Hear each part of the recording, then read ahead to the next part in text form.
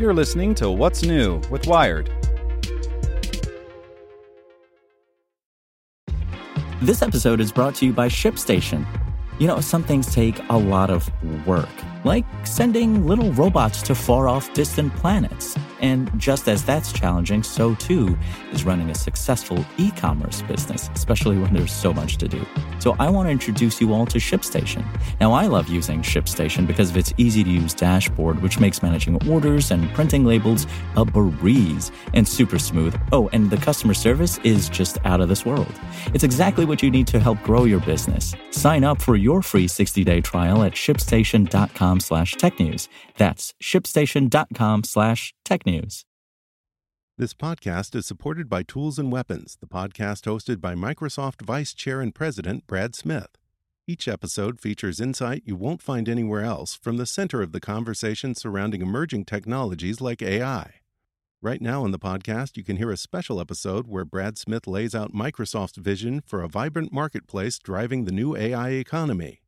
To hear more, follow or subscribe to Tools and Weapons with Brad Smith wherever you get your podcasts. It's Friday, February 9th. I'm Zeke Robison. Today, Google prepares for a future where search isn't king.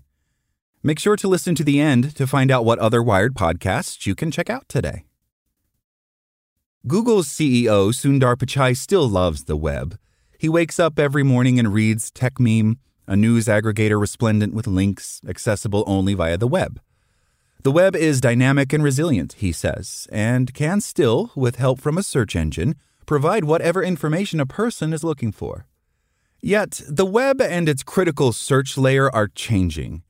We can all see it happening. Social media apps, short-form video, and generative AI are challenging our outdated ideals of what it means to find information online. Quality information online. Pichai sees it too, but he has more power than most to steer it. The way Pichai is rolling out Gemini, Google's most powerful AI model yet, suggests that much as he likes the good old web, he's much more interested in a futuristic version of it. He has to be. The chatbots are coming for him. Today, Google announced that the chatbot it launched to counter OpenAI's ChatGPT Bard is getting a new name, Gemini, like the AI model it's based on that was first unveiled in December.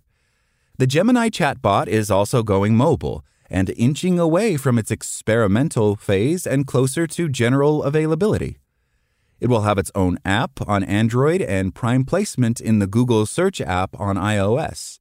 And the most advanced version of Gemini will also be offered as part of a $20 per month Google One subscription package. In releasing the most powerful version of Gemini with a paywall, Google is taking direct aim at the fast descendant ChatGPT and the subscription service ChatGPT Plus. Pichai is also experimenting with a new vision for what Google offers, not replacing search, not yet, but building an alternative to see what sticks. This is how we've always approached search, in the sense that as search evolved, as mobile came in and user interactions changed, we adapted to it, Pichai says, speaking with Wired ahead of the Gemini launch. In some cases, we are leading users, as we are with multimodal AI, but I want to be flexible about the future because otherwise we'll get it wrong. Multimodal is one of Pichai's favorite things about the Gemini AI model, one of the elements that Google claims sets it apart from the guts of OpenAI's ChatGPT and Microsoft's Copilot AI assistants, which are also powered by OpenAI technology. It means that Gemini was trained with data in multiple formats, not just text, but also imagery, audio, and code. As a result, the finished modal is fluent in all those modes, too, and can be prompted to respond using text or voice or by snapping and sharing a photo. That's how the human mind works, where you're constantly seeking things and have a real desire to connect to the world you see, Pichai enthuses, saying that he has long sought to add that capability to Google's technology. That's why in Google Search, we added multi-search. That's why we did Google Lens for visual search. So with Gemini, which is natively multimodal, you can put images into it and then start asking it questions. That glimpse into the future is where it really shines.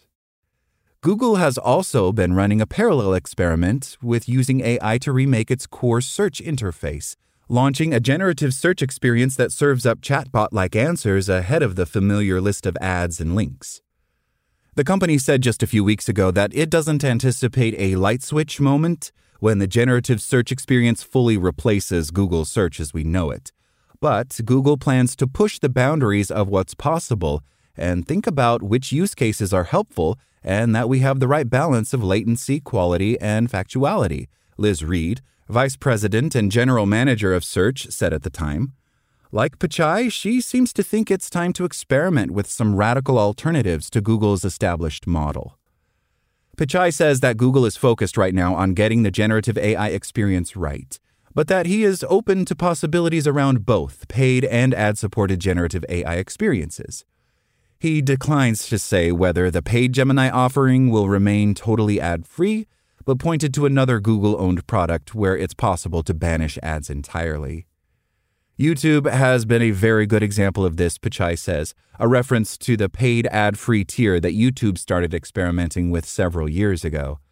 Ads allow us to give products to more people, but there will be cases of subscriptions that allow people to get a different experience. He adds, I can imagine the same user going back and forth between free search and a Gemini subscription.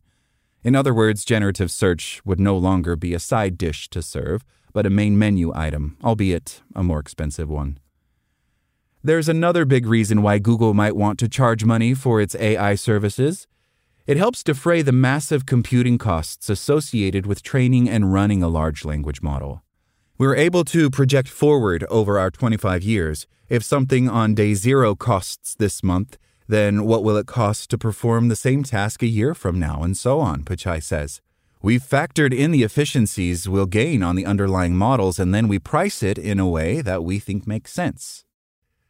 Whatever Google's motivations behind selling subscriptions to a chatbot, the technology it serves up has to work reliably. Pichai acknowledges that Google Gemini, even the advanced version, still risks hallucinating, the way Bard did, or as other generative AI apps have. We want people to be aware of that, Pichai says. I think the technology is useful for many people, but it has to be used in the right way, and I still have concerns about people relying on it. Pichai says, of course, that Google is trying to reduce the model's gone wild phenomenon, but he also cautions that the word hallucinate should be used carefully, and suggests hallucinating was a feature as well as a bug, which is a fascinating rebranding of misinformation. He believes the technology should be grounded in factualness, but if you dial it down too much, your chatbot gets real boring real fast. A generative AI experience should be imaginative, Pichai says, like a child who doesn't know what the constraints are when they're imagining something. Kind of like the early days of the web. Make sure to check out our other Wired podcasts. Today in Wired Business, Amazon's cloud boss likens generative AI hype to the dot-com bubble. Checking in on Wired Science, NASA's new PACE observatory searches for clues to humanity's future. And on Wired Security, I stopped using passwords. It's great. And a total mess. Listen to these stories and more at wired.com/podcasts. Thanks for listening to Wired. Check back in tomorrow to hear more stories from Wired.com. Want to learn how you can make smarter decisions with your money? Well, I've got the podcast for you. I'm Sean Piles, and I host NerdWallet's Smart Money Podcast. Our show features our team of nerds, personal finance experts in credit cards, banking, investing, and more. And they'll help you make the most of your money while cutting through the clutter and misinformation in today's world of personal finance. You'll get clarity on strategies to help you build your wealth, invest wisely, shop for financial products, and plan for major life events. Listen to NerdWallet's Smart Money Podcast wherever you get your podcasts.